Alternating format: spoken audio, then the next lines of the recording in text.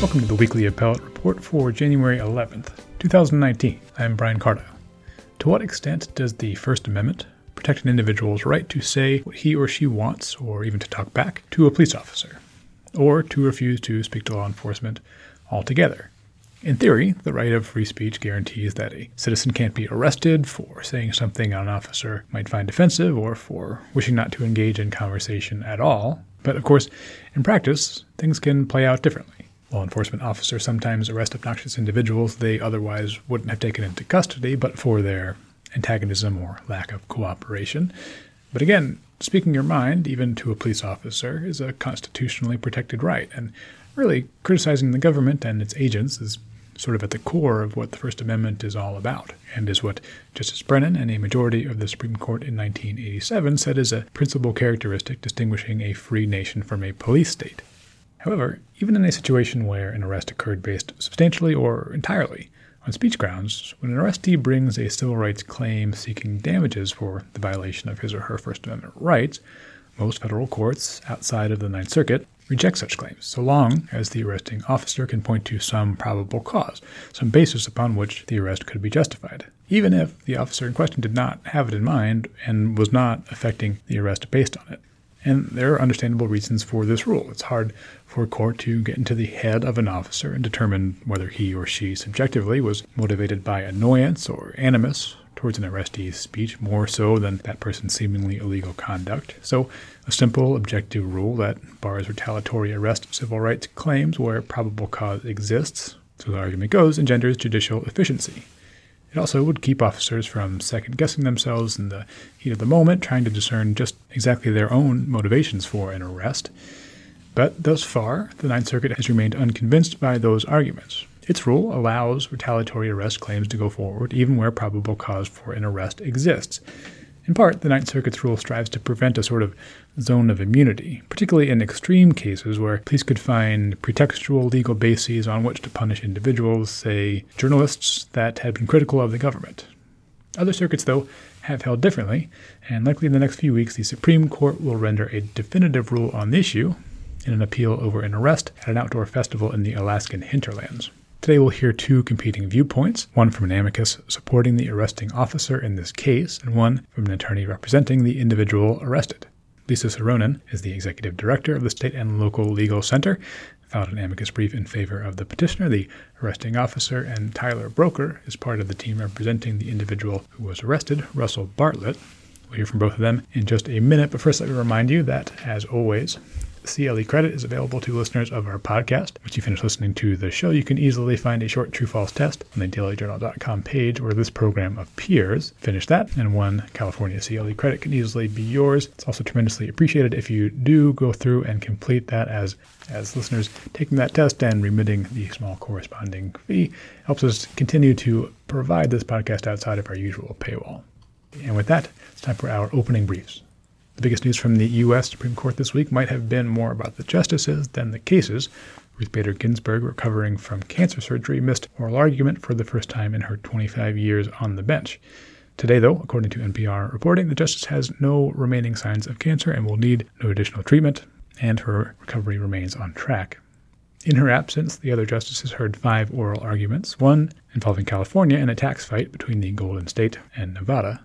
Aside from settling the long simmering dispute between neighboring states, the case will give us an opportunity to gauge new Justice Kavanaugh's regard for stare decisis, as the matter involves a 40-year precedent allowing one state to be hailed into court without its consent in another state, a precedent which California seeks to overturn. And though 8 cases were granted cert this afternoon after the justices conferenced, the grants were fairly pedestrian. The most closely watched appeals from our appellate neighborhood regarding injunctions of the DACA program rescission and a ban on certain transgender individuals from military service remain pending.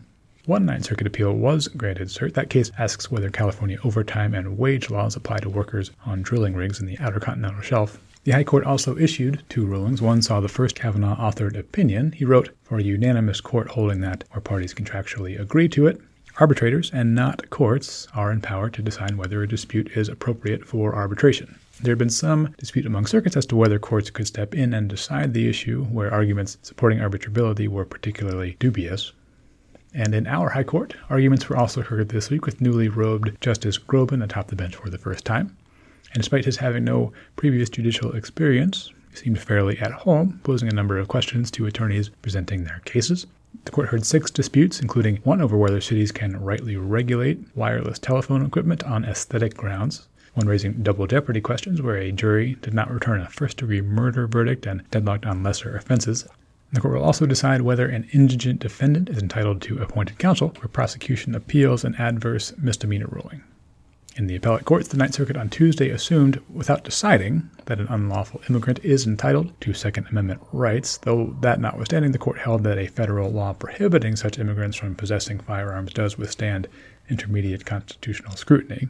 The circuit held Wednesday that warrantless police searches occurring prior to arrests can be protected by the search incident to a lawful arrest exemption to the Fourth Amendment's general warrant requirement, so long as there existed some probable cause. That is so, based in part on Ninth Circuit precedent U.S. v. Smith, even where the subsequent arrest is different from the crime for which that original probable cause existed. Judge Watford there concurred separately to register his belief that Smith should be overruled, because it, as Watford wrote, makes the legality of a search dependent entirely upon events that occur after the search has taken place.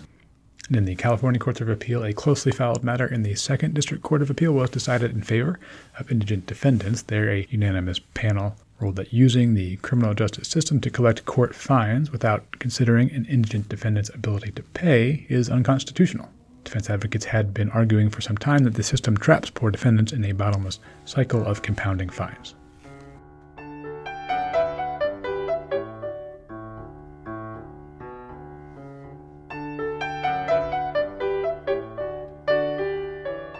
Lisa Soronin is the executive director of the State and Local Legal Center. She filed an amicus brief supporting the officer in a Ninth Circuit appeal soon to be ruled on by the U.S. Supreme Court. It's at the intersection of some weighty equities, namely the First Amendment freedom to criticize government agents, and also the value of effective law enforcement and efficient judicial proceedings. In the case, an attendee of an outdoor festival on the Alaskan Peninsula refused to speak with a police officer, Luis Nieves, who was patrolling the area. Later, the attendee, Russell Bartlett, got into a minor confrontation with another police officer, which Nieves saw. Nieves then arrested Bartlett and told him, "I bet you wish you had talked to me now." Alaska charged Bartlett with misdemeanor offenses of disorderly conduct and resisting arrest, but the state eventually dismissed the charges. Bartlett then brought his own lawsuit, arguing that his First Amendment rights were violated because Officer Nieves retaliated against him for his initial refusal to cooperate. A district court dismissed Bartlett's suit because probable cause existed for the arrest, that confrontation between Bartlett and the other officer, but the Ninth Circuit reversed, holding that probable cause is not a bar to suits like this. Ms. Soronin believes the Ninth Circuit rule, unique among federal appellate circuits, is wrong, and she's here to tell us why. Lisa, welcome to the podcast. Thank you for having me. Okay, so at the top, I'd like to make sure we have the issue properly framed, the question presented squarely laid out. The court here is considering whether, in a situation where a person gets arrested and thinks they're arrested based really on something they might have said to a law enforcement officer as opposed to a genuine infraction they committed, whether that person can bring a retaliatory arrest claim, or whether, if there's some probable cause that an arrest could be based on, that such a claim is sort of precluded. Is that the question here? Yes, that's exactly right. Said more technically, I guess, the question is if a police officer has probable cause to arrest someone, but the arrestee believes that they were really arrested for a different reason related to their speech, can they still bring their First Amendment retaliatory arrest claim even though there was probable cause to arrest them? So a simple way of looking at this case from the perspective of a police officer is an officer might say, "Hey, I have probable cause to arrest you, so it doesn't really matter what you said to me or didn't say for that matter." Maybe to flesh that out a little bit, we could describe sort of the typical situation in which these kinds of arrests and then retaliatory arrest claims arise and the statutory basis for them. So this is a 14 U.S.C. 1983 claim. And as you describe it in your brief, the situation here is sort of a typical type situation where these kinds of claims might arise. So tell me about that sort of mine run common scenario. So there's a fair amount of lower court precedent in this area. And while the facts of the cases can vary from case to case, in general, this case provides a very classic situation. So you have a police officer in a very high-stress, fast-moving situation who observes some conduct that merits arrest but wouldn't necessarily require arrest. The officer goes ahead and makes the arrest, but in the course of the arrest, the person that's being arrested engages in some speech, or non-speech in this case, and says, that's actually the real reason that I was arrested, is because I engaged in speech or non-speech. So why this case in particular presents such a sort of typical scenario is that it takes place at Arctic Man, which you can sort of think of as Burning Man, except in Alaska rather than like in the desert somewhere, and that the drug of choice is alcohol rather than, something psychedelic. So you have I guess 8 police officers watching over this party of about 10,000 people. And the long and the short of it is that Officer Nieves tried to talk to the arrestee in this case, Bartlett, and the arrestee blew him off. And Officer Nieves later saw Bartlett get in the face of one of his colleagues. So Officer Nieves, thinking, oh, my colleague's in trouble, went over and arrested Bartlett. And in the course of arresting him, Officer Nieves said, boy, I bet you wish you would have talked to me now. So Bartlett admits, I got in your colleague's face, you could arrest me. You had probable cause. I agree with all that, but I think the real reason why you arrested me was first you tried to talk to me and I blew you off. And then, you threw it in my face later on that, that was really why you were annoyed with me. So I realize it sounds a little bit like high school, but that's the scenario that this case presents. The resulting claim that Bartlett brings is based on that notion that he was in fact arrested for his, constitutionally protected refusal to speak to the police officer passing by. The district court, I believe, disagrees, but the Ninth Circuit says that he might have a claim, and that even though there is some probable cause here that he could have been arrested on the sort of confrontational situation between Bartlett and the other officer, that doesn't, by itself preclude the claim that he could vindicate this cause of action if he could show the true motivation for the arrest wasn't that PC, but it was that Nieves was angry that he hadn't, spoken to him the first time. So you write that that's a unique approach the Ninth Circuit takes among the circuits that have treated this question. Could you describe the sort of the disparate treatment among the circuits, or how the Ninth Circuit's approach is different? Yeah, so basically the lower courts have taken one of two positions. One is the Ninth Circuit approach, which the Ninth Circuit stands alone in, which is saying, as you said, you can bring a First Amendment retaliatory arrest claim even if there was probable cause to arrest you. But to win, you have to prove that the speech was the but-for causation for why you were arrested. So it couldn't have really been the reason the officer said, it had to be your speech. So that's how you can win. 5 other circuits, the 11th, the 4th, the 2nd, the 5th, and the 8th, have said there's probable cause to arrest you, the case is over. You can't bring a First Amendment retaliatory claim. You're just out of luck, out of court. To listeners, this question might sound sort of familiar. I recall as well as one that folks thought might get settled last term in the case involving Fane Lozman, a sort of public gadfly who had gotten arrested pretty patently because he was just so continually kind of bothering the city council where he lived by bringing up lots of different causes at meetings, and he got arrested at one of those meetings, and he sued, saying, he was arrested based on his complaints about the city council's behavior and not for the infractions cited by the police. Why did that case not get to this question? So Lozman was kind of an incredible case. I can't think of another instance where the court did something like this. They basically said Fane Lozman can bring his First Amendment retaliatory arrest claim even though there was probable cause to arrest him, or his First Amendment retaliatory speech case. And the court said, but we're only deciding this case for Fane Lozman. We're not issuing any general principles about who could win or lose or what the standards might be in the more mine-run First Amendment retaliatory arrest case. And the court said, this case the Lozman case is really very different than your typical First Amendment retaliatory arrest case. First, you had Lozman, who was suing the city. He wasn't suing the police officer. He was suing the city council that had him arrested. And Lozman also claimed that the city had a policy to retaliate against him, that they had agreed in a closed meeting that some way, somehow, they were going to retaliate against him. And your typical situation, as the Nieves case presents, is an officer making a split-set decision where he's or she's never met the person before and would have no plot against them. And then Justice Kennedy wrote, in very Justice Kennedy sort of terms, that Thane Lozman's speech was what he called high-value First Amendment speech because Lozman was complaining at a city council meeting. He wasn't just, spouting off to a police officer at a bar. So the court said, we're going to let Thane Lozman's case go forward, even though there was probable cause to arrest him, but we're not going to decide what we're going to do in the typical First Amendment retaliatory arrest claim involving facts more like the Nieves case. And in fact, if you would have attended the oral argument in the Lozman case, the Nieves case was discussed at length, you almost would have thought that maybe it was before the Supreme Court.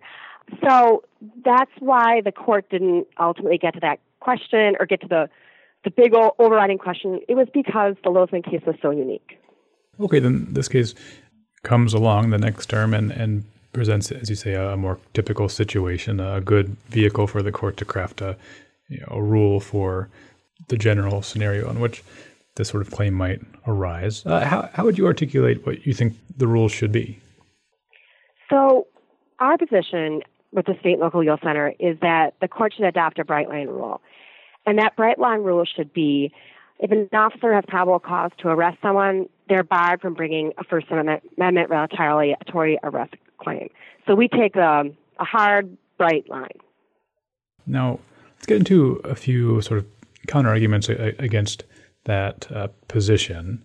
In the case, there's some dispute over the value of some other constitutional principles folks might be familiar with that potentially could be adopted in this context. So, for instance, the probable cause, the situation in the Fourth Amendment where a seizure is generally justified based on sort of any probable cause, even if subjectively an officer is motivated by maybe some racial bias or something along those lines, that a person subjected to that sort of pernicious type police activity doesn't really have a recourse if there's some probable cause. If their taillight was out or they didn't stop quickly enough at a stop sign, they can be stopped.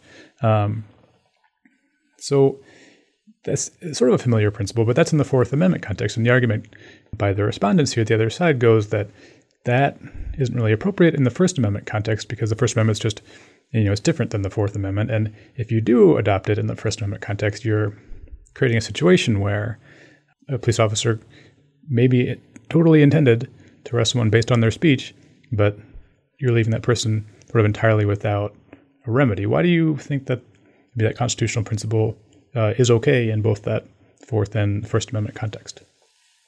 Well, I think that is the exact heart of the matter in this case, and your explanation sort of covers why the justices have had such difficulty deciding this issue. On one hand, in a Fourth Amendment claim, all you have to have is probable cause. The subjective intent of the officers don't matter. But a First Amendment claim, probable cause doesn't matter. It's not a consideration at all. And one of the things that Justice Sotomayor talked about in the argument is, if we sort of ignore the First Amendment claim here, are we treating the First Amendment as if it has lower status than other constitutional rights? And so that's a tricky legal morass, and the court kind of has to wade through all that. But our brief, and I think the Nieves brief to some degree focused on, some of the policy reasons that are in favor of our rule. And they are, for example, that, in almost every interaction that a police officer is going to have with someone, there's going to be some amount of speech involved. And so the possibility of one of these First Amendment retaliatory arrest claims coming up with every police interaction is a possibility if the bright line rule isn't adopted. A second reality is that police officers often have to act quickly and make decisions in stressful situations. And we don't want officers who are second-guessing themselves. Should I arrest this person? even though they violated law, because I'm worried I'll later have to testify about my reasons as to why I did this. You want officers to act quickly and to not hesitate. And finally, I think we're pretty confident that if these cases went to the jury, almost always the state and local government officials would win. But it's the time and the hassle of having these cases go to the jury that we're trying to avoid. But without a doubt, to your point, the First Amendment and the Fourth Amendment are somewhat at odds in this case. Taking a step outside of, I guess, the constitutional analog, you say there are some sort of analogous common law torts and some tort principles that support your position in this case. For instance, the tort of malicious prosecution, which the High Court dealt with about a decade ago and announced a sort of similar probable cause will bar claims type rule. Why do you think that those principles are applicable here? Okay, so Hartman versus Moore provides the most analogous precedent in this case. In Hartman, the court held to bring a retaliatory prosecution claim, a plaintiff must show there was no probable cause to prosecute. So Nieves argues that Hartman should be extended to bar retaliatory arrest claims. And according to Nieves, the court imposed a litigation bar in retaliatory prosecution claims because causation is complex in retaliatory prosecution cases. Well, causation is also really complex in retaliatory arrest claims. I mean, why did an officer really arrest someone? What was the officer's real reason? That's a complex question. Now, the other side said, no, you're misunderstanding Hartman versus Moore. In that case, the court barred retaliatory prosecution claims supported by probable cause because prosecutors have absolute immunity. Now, of course, police officers don't have absolute immunity. They only have qualified immunity. So Hartman versus Moore, like I said, provides the legal framework for looking at this case, or a legal framework, and the court has to decide, do we want to extend it? Do we want to leave it where it is? It was interesting in oral argument that the court spent very little time on Hartman versus Moore, even though, like I said, it's kind of the only law that is there. I think Justice Kagan answered a question about it or responded to something that the Solicitor General's office had said about it, but it didn't sort of come up independently. This isn't one of those cases where I think the court necessarily is going to care as much about the law as they care about the policy and sort of trying to resolve, where they think the policy question, where is it most fair to let the policy questions land. So one of those main policy questions is something we've been sort of talking around is how courts are able to discern the mindset of an arresting officer to tell whether their subjective intent in affecting an arrest was based more on, a person just kind of being a loudmouth or, not cooperating with them, not wanting to talk to them, just sort of exercising their free speech rights, or whether or not they were truly motivated by an existing infraction. I guess, do you think that's the main policy argument? How would you describe kind of the force of that judicial efficiency type argument? And do you think to any extent it's undercut by claims in the opposing briefs that, more and more often interactions between officers and individuals are recorded either by, police body cameras or folks passing by, that and the use of them could aid courts in telling, maybe the genuine reason for an arrest? I guess, talk to me about that judicial efficiency policy question. So I think the reality is that Justice Sotomayor is right when she says, look, if we have a bright line rule, what this means is that if an officer is breaking up a bar fight and decides to only arrest the person with a Make America Great Again hat because a police officer doesn't like Donald Trump, that officer can then get away with it. And that is the sort of troubling policy argument on the other side. And I think that's why the court is so torn about this case, because they don't like the idea of an officer being able to bring his or her political views or hurt feelings to the job. That's just not what an officer's job is. On the other hand, reality seems to suggest that it is very unusual in these cases that they have facts like the bar fight with the Make America Great Again hat. The facts tend to be much more mundane and less politically driven and less sort of dramatic than I think what the other side thinks. And I think the flip side is a very real issue for a police officer. I mean, the idea of you could arrest someone as a police officer who legitimately did something wrong, but they spoke or they didn't speak to you. And a year later, you could be in a trial explaining exactly why you arrested them. I mean, that's kind of crazy. And it's asking a lot of police officers who are possibly making multiple arrests every day. So those are the tensions that the court has to deal with in the case. And I think the police officer problem presents more of the real problem than, these officers that are acting with these personal motives and these political motives. The case law just doesn't suggest that is what happens most of the time. A lot of these cases tend to be drunk people mouthing off to police officers. This case wasn't exactly that, but it has sort of a tinge of that. As for the body cameras, the idea that the body camera provides an answer because it's going to say what the police officer's motivations are, police officer's motivations, unless the officer actually speaks them, are only known in their heart. So there's nothing that a body camera is going to show other than a police officer saying, I hate your Make America Great Again hat. I hate the fact that you just hit this guy in the face, and I'm going to arrest you. So I don't think the cameras are a solution to this problem. I wanted to tease out one more thing. We've been describing sort of the difference between an officer arresting someone based on, not liking something they said or their Make America Great hat, or on the other hand, an officer arresting someone because of some conduct that gives rise to probable cause for the arrest. But as to that, it seems that there's also a third scenario that I think is a little more troubling that your rule would allow for, and that's a situation where, say, an officer arrests someone principally for speech-based reasons, but also thinks there's probable cause for, say, they're, drunk and disorderly. Maybe they were mouthing off. Maybe it turns out they weren't actually intoxicated, and so that probable cause didn't actually exist. But then you can go and find some sort of post hoc probable cause, find some other basis upon which that arrest might have been okay, but that idea wasn't actually in the officer's mind. Is there some question over that is a real scenario. And in fact, that was one of the issues in the Lozman case. I mean, it ends up being sort of a funny, kind of ridiculous story. So Lozman is arrested, and there's a trial, like 6 months later. And the judge asked the city, not once but twice, to go back and find a statute that Lozman had violated.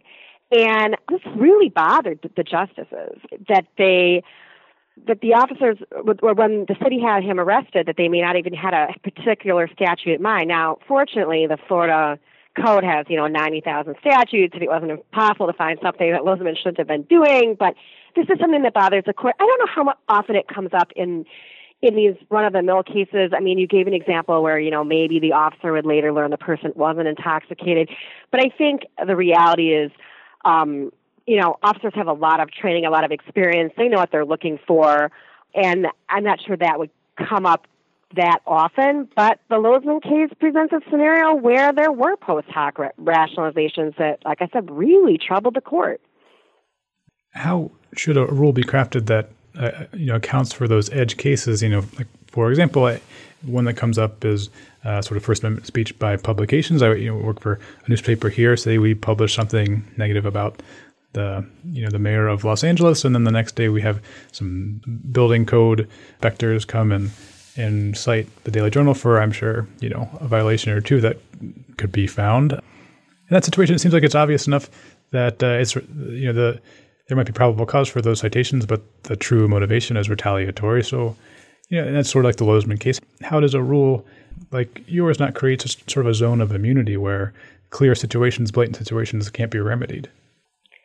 The court doesn't have to pick a bright line rule. It doesn't have to say all the cases are in or all the cases are out. And in fact, in oral argument, I saw two justices in particular really struggling to come up with something other than a bright line rule. And Justice Sotomayor sort of suggested something similar to what you're saying. During the argument, she reminded Bartlett of his argument that the court could hold that a plaintiff has to prove probable cause for serious offenses, but not for petty ones. So if you're really going to get arrested for a taillight, being out, and a police officer would normally never arrest someone for that, that's going to look suspect. But if you killed someone and mouthed off to a police officer, you're still getting arrested no matter whether you mouthed off to the police officer or not. So that's sort of one way the court could go. is it could say there's a different rule for serious offenses and there's a different rule for petty offenses. Now, Justice Breyer was the one who worked the very hardest at oral argument, trying to say, I'm going to throw out everything in the kitchen sink and see if we can come up with something other than either these cases are in or these cases are out.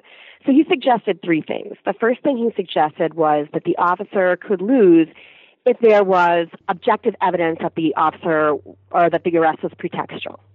Another thing he suggested was the officer could lose if no reasonable police officer would have made that arrest except for a bad motive. That might be something like, the coming after a building code when all the neighbors are also filing, have the same building code, or, that building wasn't supposed to be inspected for 10 more months, or, whatever, something like that. Even though for a building code violation, you wouldn't be arrested, but you see my point. And the third thing Justice Breyer suggested is that the officer would have to know the violation he was arresting for when he made the arrest. Now, the United States and Nieves pushed back on all of these, kind of saying, that the advantage of right line rule is it gives you a yes or no answer. You're kind of in the same place as if there's no bright line rule. If you're digging into, what kind of evidence was there that there was a pretext, and, what would a reasonable police officer do? Then you're just making more and more determinations rather than just having sort of a simple bright line rule. But if the court doesn't want to go yes or no, there are some possibilities in the middle that Justice Breyer and Justice Sotomayor brought up.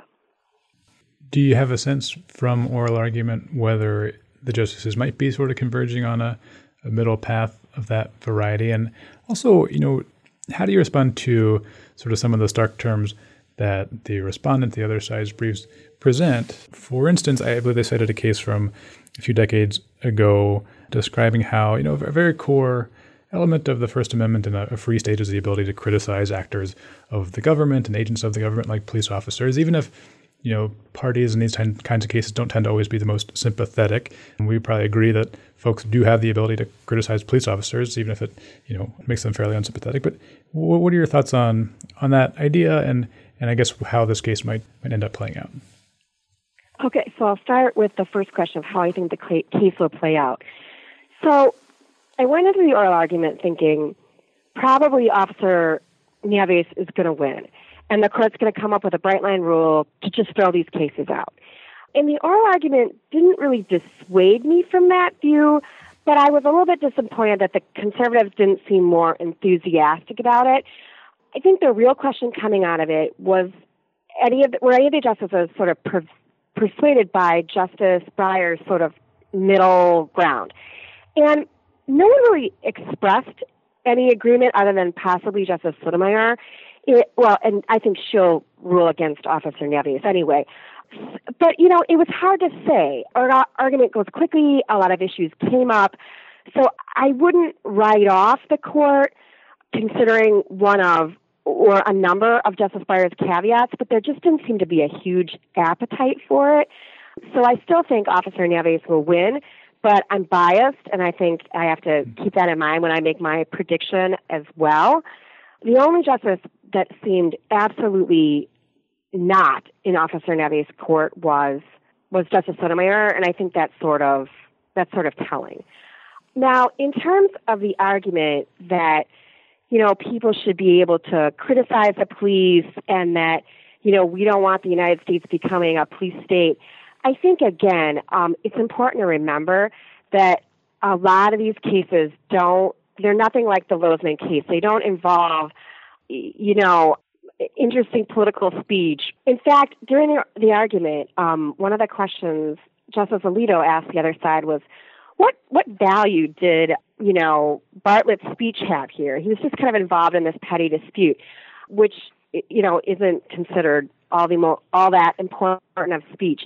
But I think, the fact that these cases could exist, there are cases that could exist where people are making valuable speech and they wouldn't be able to bring their First Amendment claim, there's no doubt that is problematic. But the reality, again, is that that's just not what happens on the ground. What happens on the ground is just a lot of obnoxious nonsense that it's hard to see the value of spending resources on litigation and giving someone damages so they can insult a police officer. This is from the Alaska's cert brief in the Lozman case. They have a bunch of cases that came out of the Ninth Circuit, and I'm just going to read one of them to you because it's a very typical case. A man ejected from a professional football game for intoxication and arrested after attempting to re-enter the stadium alleged that his arrest was in retaliation for identifying himself as an off-duty police officer and asking the police to take it easy. I mean, give me a break, right? And I think when the court looks and sees, the lower court's dockets teeming with cases like these, that's going to affect their perspective on where they need to craft the rule. We'll look forward then in the next few weeks to what that rule will be, but we can leave it there for now. Lisa Soronen from the State and Local Legal Center. Thanks very much for being on our podcast. I appreciate it. Thank you for having me.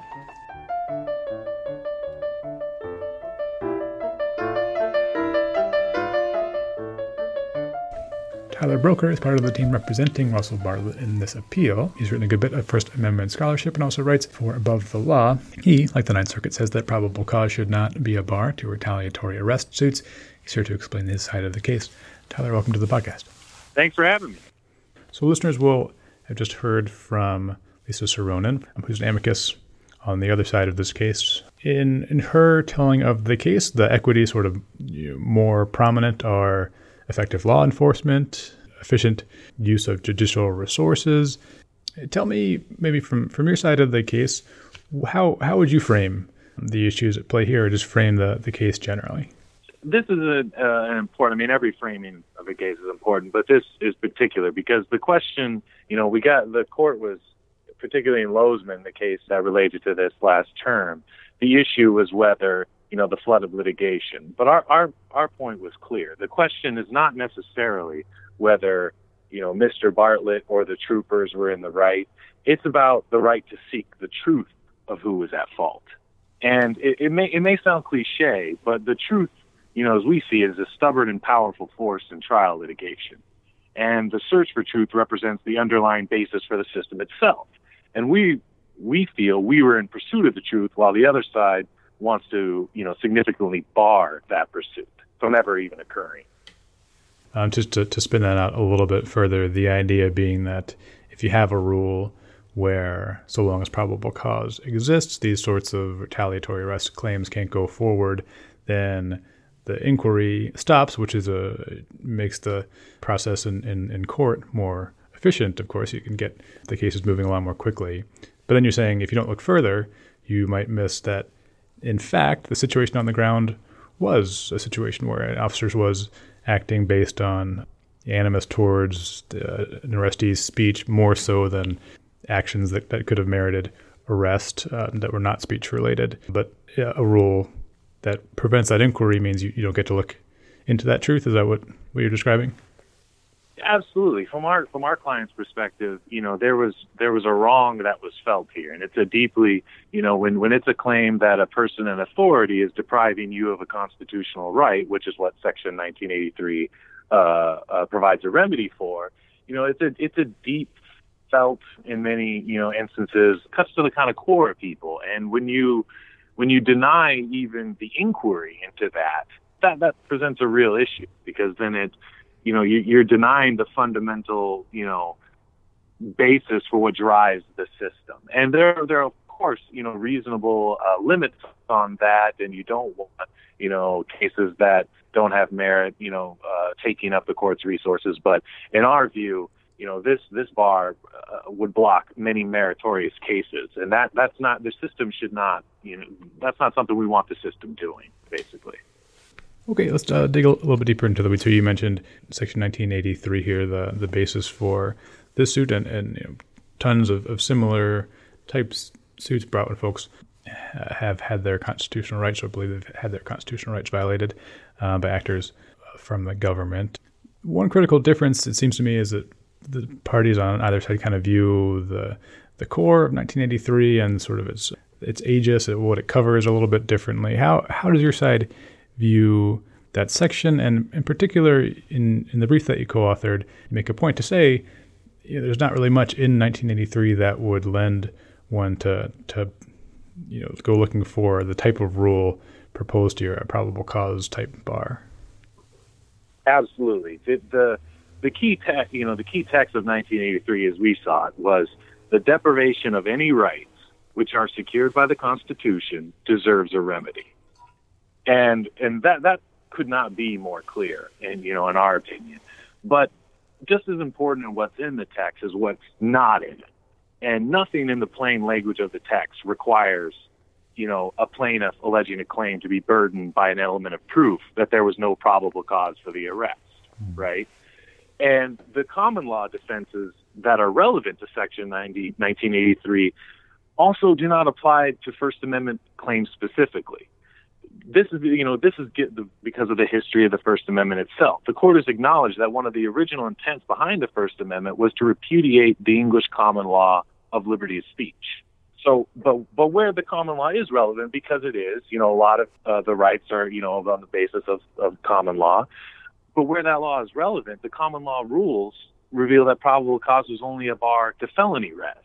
And this is for a good reason. It's implausible for anyone to think that if an officer comes upon you and you're committing a felony, say you're stabbing someone or, pulling a gun on someone or something like that, then no one's really going to think that the cause of the arrest was you, wearing a sweater that says an NWA sweater or something like that. That's criticized as police. No one's going to think that. But when the criminal charge is a misdemeanor, probable cause alone was insufficient in 1871 under the common law to avoid liability. And that 1871 is when Section 1983 was passed by Congress. And I can get into this, more later. I don't get that, but more of a hard. But that's the basic statutory requirement. I might pose one sort of counter here that it's also the case there's nothing strictly provided by the Section 1983 statute that says law enforcement officers have qualified immunity to 1983 suits, and yet that's been developed into the doctrine now over a couple of generations.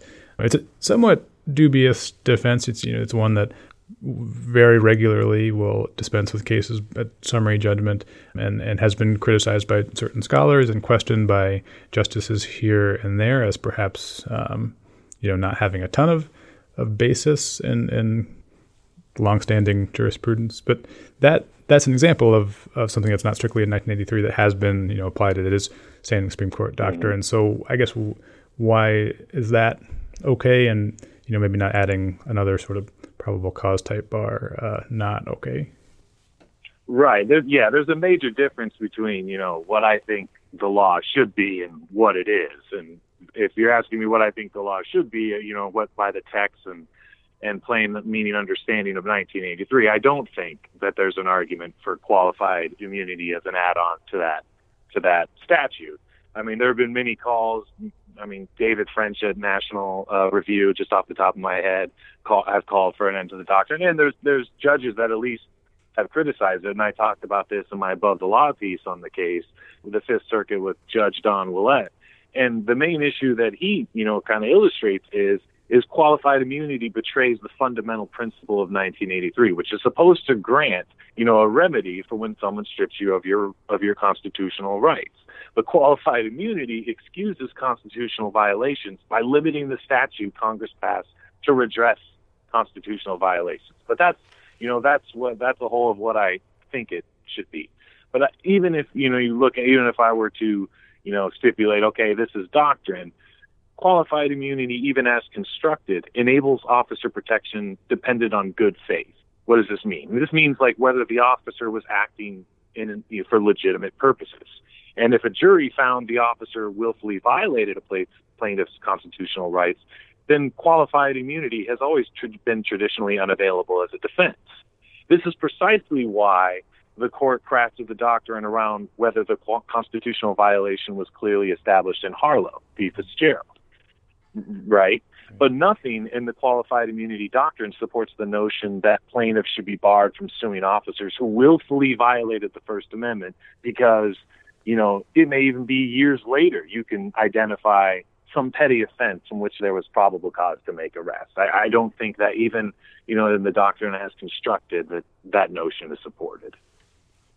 Another key dispute here seems to me whether it's useful to view this particular tort similarly as other sort of comparable type claims that the court has previously dealt with and laid down some rules for, including about a decade ago in a case where the court said there could be this sort of bar in malicious prosecution claims. So where probable cause existed, folks that were the victims of malicious prosecution or believe they were could not bring those sorts of suits. The petitioners believe that rule could easily be extended to this context. You say it shouldn't. Why not? If this was what I was getting to, because this is an important point, and this is what I was trying to get to with my terrible pun, saying Moore. This is the case you're referring to as Hartman v. Moore. And as the court said in Lozman, v. City of Riviera, that was the case that they were supposed to, that was going to settle this issue, but they decided on much narrower grounds. But in that case, the court said the differences between absolute, prosecutorial immunity, which is, the issue in a malicious prosecution tort, and qualified immunity, the difference between them are vast. For one thing, prosecutorial immunity is absolute and qualified immunity is not. Another, and this is, I think, ultimately, the problem is the difference in causal complexity between, a malicious prosecution tort and officer decision-making. Under malicious prosecution cases, there's a causal gap, to bridge between the arrest, which it may have only come from the officer's animus, and the prosecution, right? The prosecutor could be just given, this account of the arrest and have no idea what was going on. And so you have to kind of fill in that causal gap to why, why this is a malicious prosecution when the prosecutor is dependent upon, evidence that's gained from the arrest itself. And whereas that gap exists, but in many cases of retaliatory arrest, these are straightforward cases where the only question is whether the officer intended to punish the plaintiff for the plaintiff's protected speech. There's no causal gap. It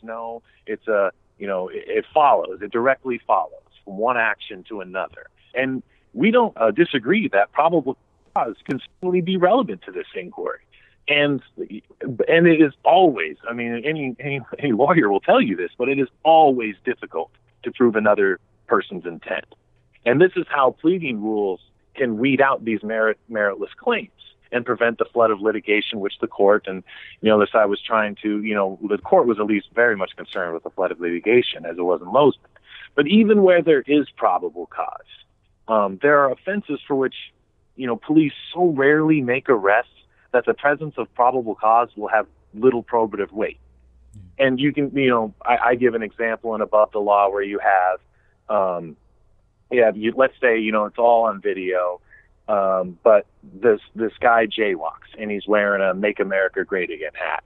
And the cop, with his body cam, he stops him and he says, I never really issue a citation for jaywalking, but you're wearing a Make America Great Again hat and I don't like this president. And so, I'm going to cite you. A probable cause exists in that case, but there is no doubt that the fundamental basis of the arrest was retaliation against protected speech. And even in, the petitioners themselves cited cases where individuals were all engaged in the same, presumably illegal behavior, but only the individuals who engaged in protected speech were arrested. Probable cause can be probative, but it isn't always. And even if the individuals who are arrested are never prosecuted, the damage to the First Amendment is done, and it can be substantial, especially when such arrests involve like journalists who are then deprived of reporting certain information that may be valuable to all of us. And an amicus brief on our side, filed by news organizations, that goes on to explain this point well. It sounds like a lot of your arguments really are based on the idea that there's something sort of singular about the First Amendment, and that's important because there are certainly different constitutional contexts where this sort of rule will be familiar to folks. It already does exist. So in the Fourth Amendment context, there is a fairly clear laid down rule that traffic stops, for example, those sorts of seizures are permissible so long as an officer has probable cause, notwithstanding whether or not, in fact, the the subjective motivation of the officer was, some sort of improper motive, and in fact the stop was pretextual. Say the officer was motivated by racial bias or something along those lines. That is sort of a constitutional analog. What's the argument for why that rule shouldn't apply here? Because certainly there are similar equities at play in terms of the desire to have efficient policing and to make it easier on courts to decide, whether there are meritorious challenges to the officer behavior. Why doesn't that rule map onto the First Amendment neatly? Well, I think it's quite simple, really, to this is, the Fourth Amendment and the First Amendment are designed, to protect very different rights that have very different interests. And if there's probable cause to arrest for any crime, then there's no Fourth Amendment violation that 1983 could remedy, because probable cause is the fundamental element of, the Fourth Amendment. However, a retaliatory arrest violates the First Amendment regardless of whether there was probable cause for the arrest. The only question is the remedy. And this comes, from the examples that I gave, where, but this is not to say that probable cause doesn't have any probative weight in First Amendment retaliatory arrest claims. It does. But it can also have none. And that the First Amendment interests completely outweigh the probative weight of the probable cause. And that's a lot, more difficult to tease apart than a Fourth Amendment case where probable cause is so directly attributable to the right, and the due process of when, the state can provide whether there should be a remedy to taking away that right under 1983. As you describe some of these scenarios, some encounters with the officers and individuals that end up in arrests will sound more or less sort of flagrantly violative of the First Amendment. And I guess the one argument put forth by the petitioners is that it's fairly difficult for even maybe the law enforcement officer to do his job and to react to fast-moving situations where, say, he's confronted by a hostile individual. And so do you really want that officer to sort of pause in the heat of the moment and really kind of weigh exactly which reason he's arresting a person for? Is it because he's annoyed that the individual is mouthing off, or is he actually arresting him more so because the individual did something that provides a basis for arrest? So what's your response to that line of argument? I think, respect for police is important. For one, because that's how policing works, is you build a trust between the community and the police, and that's how you can be more effective, have a more effective law enforcement organization, is if you have that trust and that respect. So it's very important. But that respect cannot override the very civil liberties the police are sworn to uphold. And there's a very important point that needs to be said here. When the courts bar meritorious claims, this does not protect law enforcement. It only further erodes law enforcement standing. When you have a case where, this is clear, but somebody can't bring it, that's not going to, that's not going to build the trust. That's going to degrade it. And that's not good for anyone. There's a percentage of cases like Mr. Bartlett's, where the reason for the case is you're dealing with, a dishonest police officer. We all know they're there. I just took a CLE where we had the chief of police, and he was very upfront about it. He was like, there are police that are criminals even. And when the evidence is there to show that this is true, it's important that the system listens and corrects this, because this enables, enables more trust between police and the public they're supposed to serve. And this creates a more safer environment, both for police and the public in general. What do you think sort of the ideal rule is to create that situation that you envision, where there's trust engendered between officers and the public? Is it where an officer is 51%, just slightly more so arresting for in response to First Amendment speech as opposed to a real basis, or is it if it's all together an arrest in response to First Amendment speech? I guess what exactly is sort of the ideal rule you would envision? Right. This in many ways $64,000 question, right? Like what? But from our position, we advocated for a rule that is based on evidence.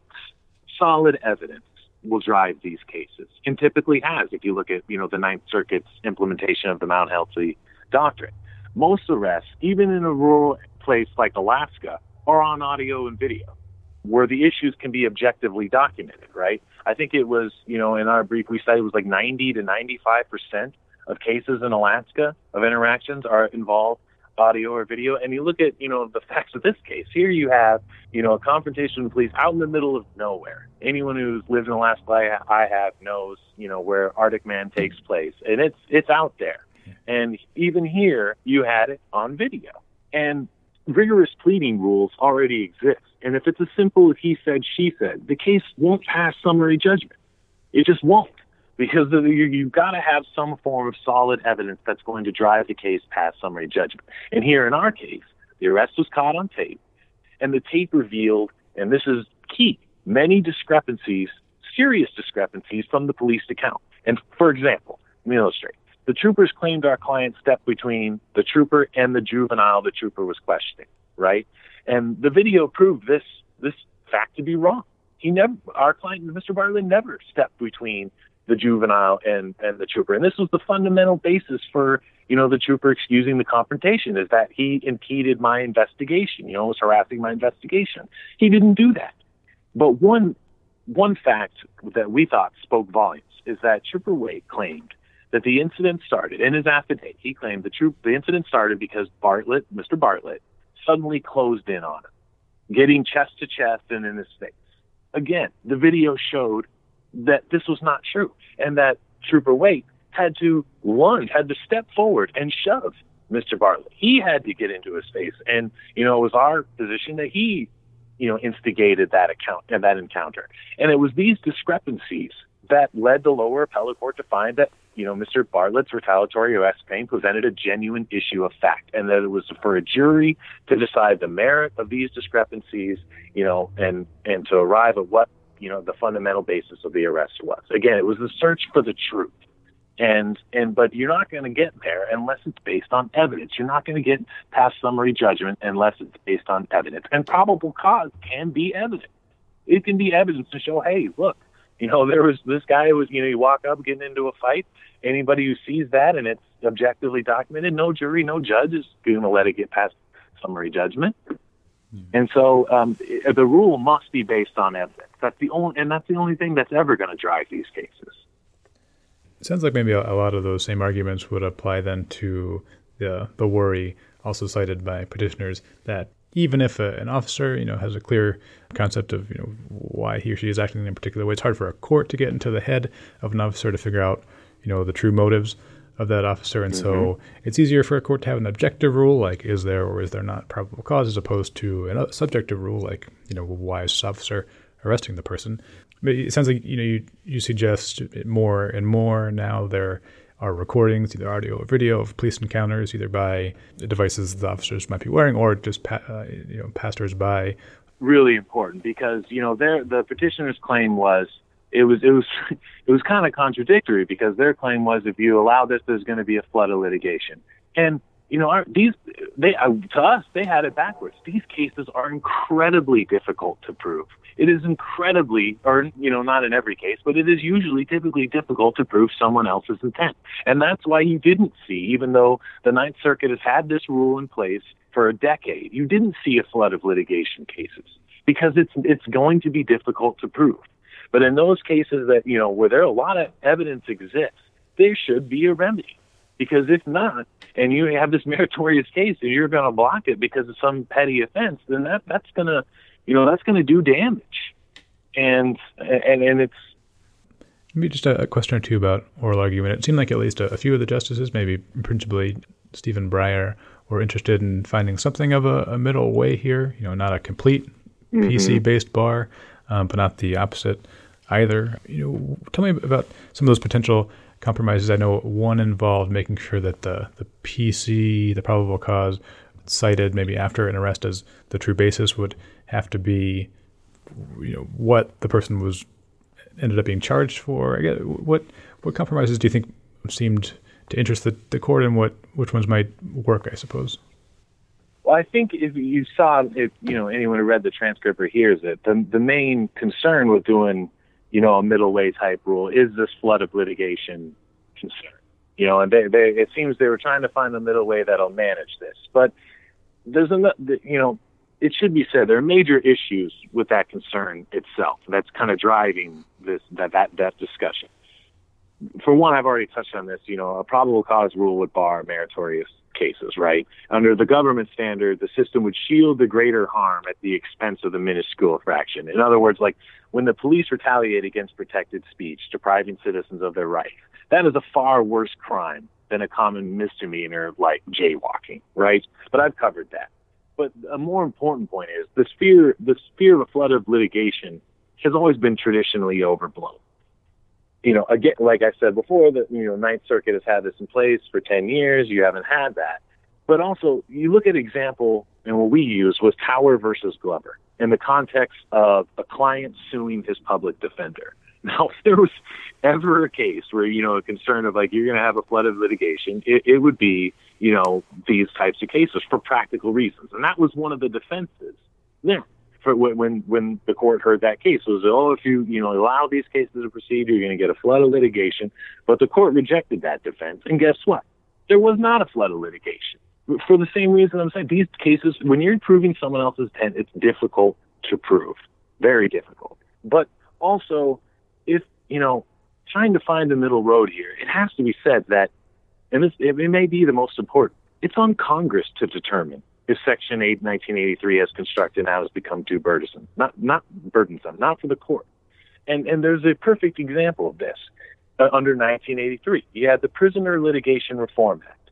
Congress perceived that prisoner litigation was out of control, right, under 1983. So Congress amended 1983 to deal with that problem.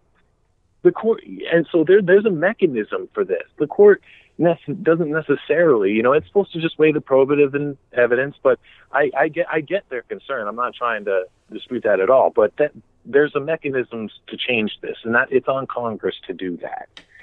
But in many, it would just be, again, I'd have to go back where there has to be some kind of middle road, but where, but that's the Mount Healthy rule, where probable cause is probative, but it's not dispositive. And I think that, and just a rule based on evidence is like, that's the Solomon type splitting the baby, so to speak, kind of line to draw there. Yeah. Last I checked, Congress seemed to be at something of an impasse over some fairly weighty issues. So we'll see if they get to 1983 reform anytime soon. Yeah, but they have in the past. It's not, it's not out of control. But I also think that, the flood of litigation, I mean, if you were going to have it anywhere, you would have it in a Tower Glover, Glover situation where, clients suing their public defenders. I mean, come on. That's just for all kinds of reasons why that would exist. But it did. And you didn't see, the Ninth Circuit again. They've had this rule, and it hasn't, because these are, they're easy to allege. It's a he said, she said. They're easy to allege, but very difficult to get past summary judgment and even pleading, because there has to be some kind of evidence in there that supports your argument. One last one to leave off. Do you have any sort of concluding thoughts on how, I guess, the arguments went, or just, I guess, what is at stake in this case? Some of the briefing and yours in particular put it into pretty stark terms that a ruling, against the respondent, against your client here, nudges the country towards the direction of something of a police state, a country where, you effectively cannot criticize actors of the government or police officers. Do you think the situation is, or the slope is that slippery, or are the consequences potentially that dire? Well, the court seems to think so. I mean, when in our position there, that comes from Supreme Court case, City of Houston v. Hill, where they said the freedom of individuals verbally to oppose or challenge police action without thereby risking arrest is one of the principal characteristics by which we distinguish a free nation from a police state. And that this is why criticism of police is placed by the court in the highest hierarchy of First Amendment values, and why Mr. Bartlett's expression falls within this category. He was criticizing the police investigation on what they were doing. And so if you can't, you can't do that, and I cited my above the law piece where, justice on the Supreme Court have talked about, where you have a situation where, those in power are, picking the person and searching the law books to find the crime that they can throw at them. That's when, the tyranny is at its highest reach, and where your protected expression isn't really protected. And so I think it's a concern. It should be a concern to the court, and they have expressed it as a concern. Okay, well, we'll see how they come down on it here probably in the next few weeks. But for now, we'll leave it there. Tyler Broeker, thanks very much for being on our podcast. I appreciate it. Yeah, thanks for having me. This is great.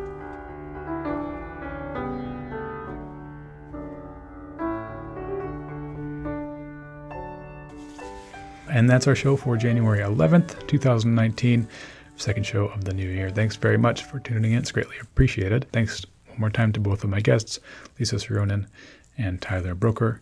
Thanks also to my production staff here, principally Nick Perez. And thank you for tuning in. It is tremendously appreciated. Don't forget that 1 hour of CLE credit can easily be yours. Just find a short true-false test on the dailyjournal.com page where this podcast appears. Complete that, and 1 hour of California CLE credit can be yours. Also, don't forget to find us in the various podcast streaming avenues where we are now available, mainly the iTunes library and the podcast app. It's helpful for folks to find the show. If you do, look for us there by searching Weekly Appellate Report and either rating us, reviewing us, or sharing a link to the show. I'm Brian Cardell. Look forward to speaking to you next Friday. Have a great week.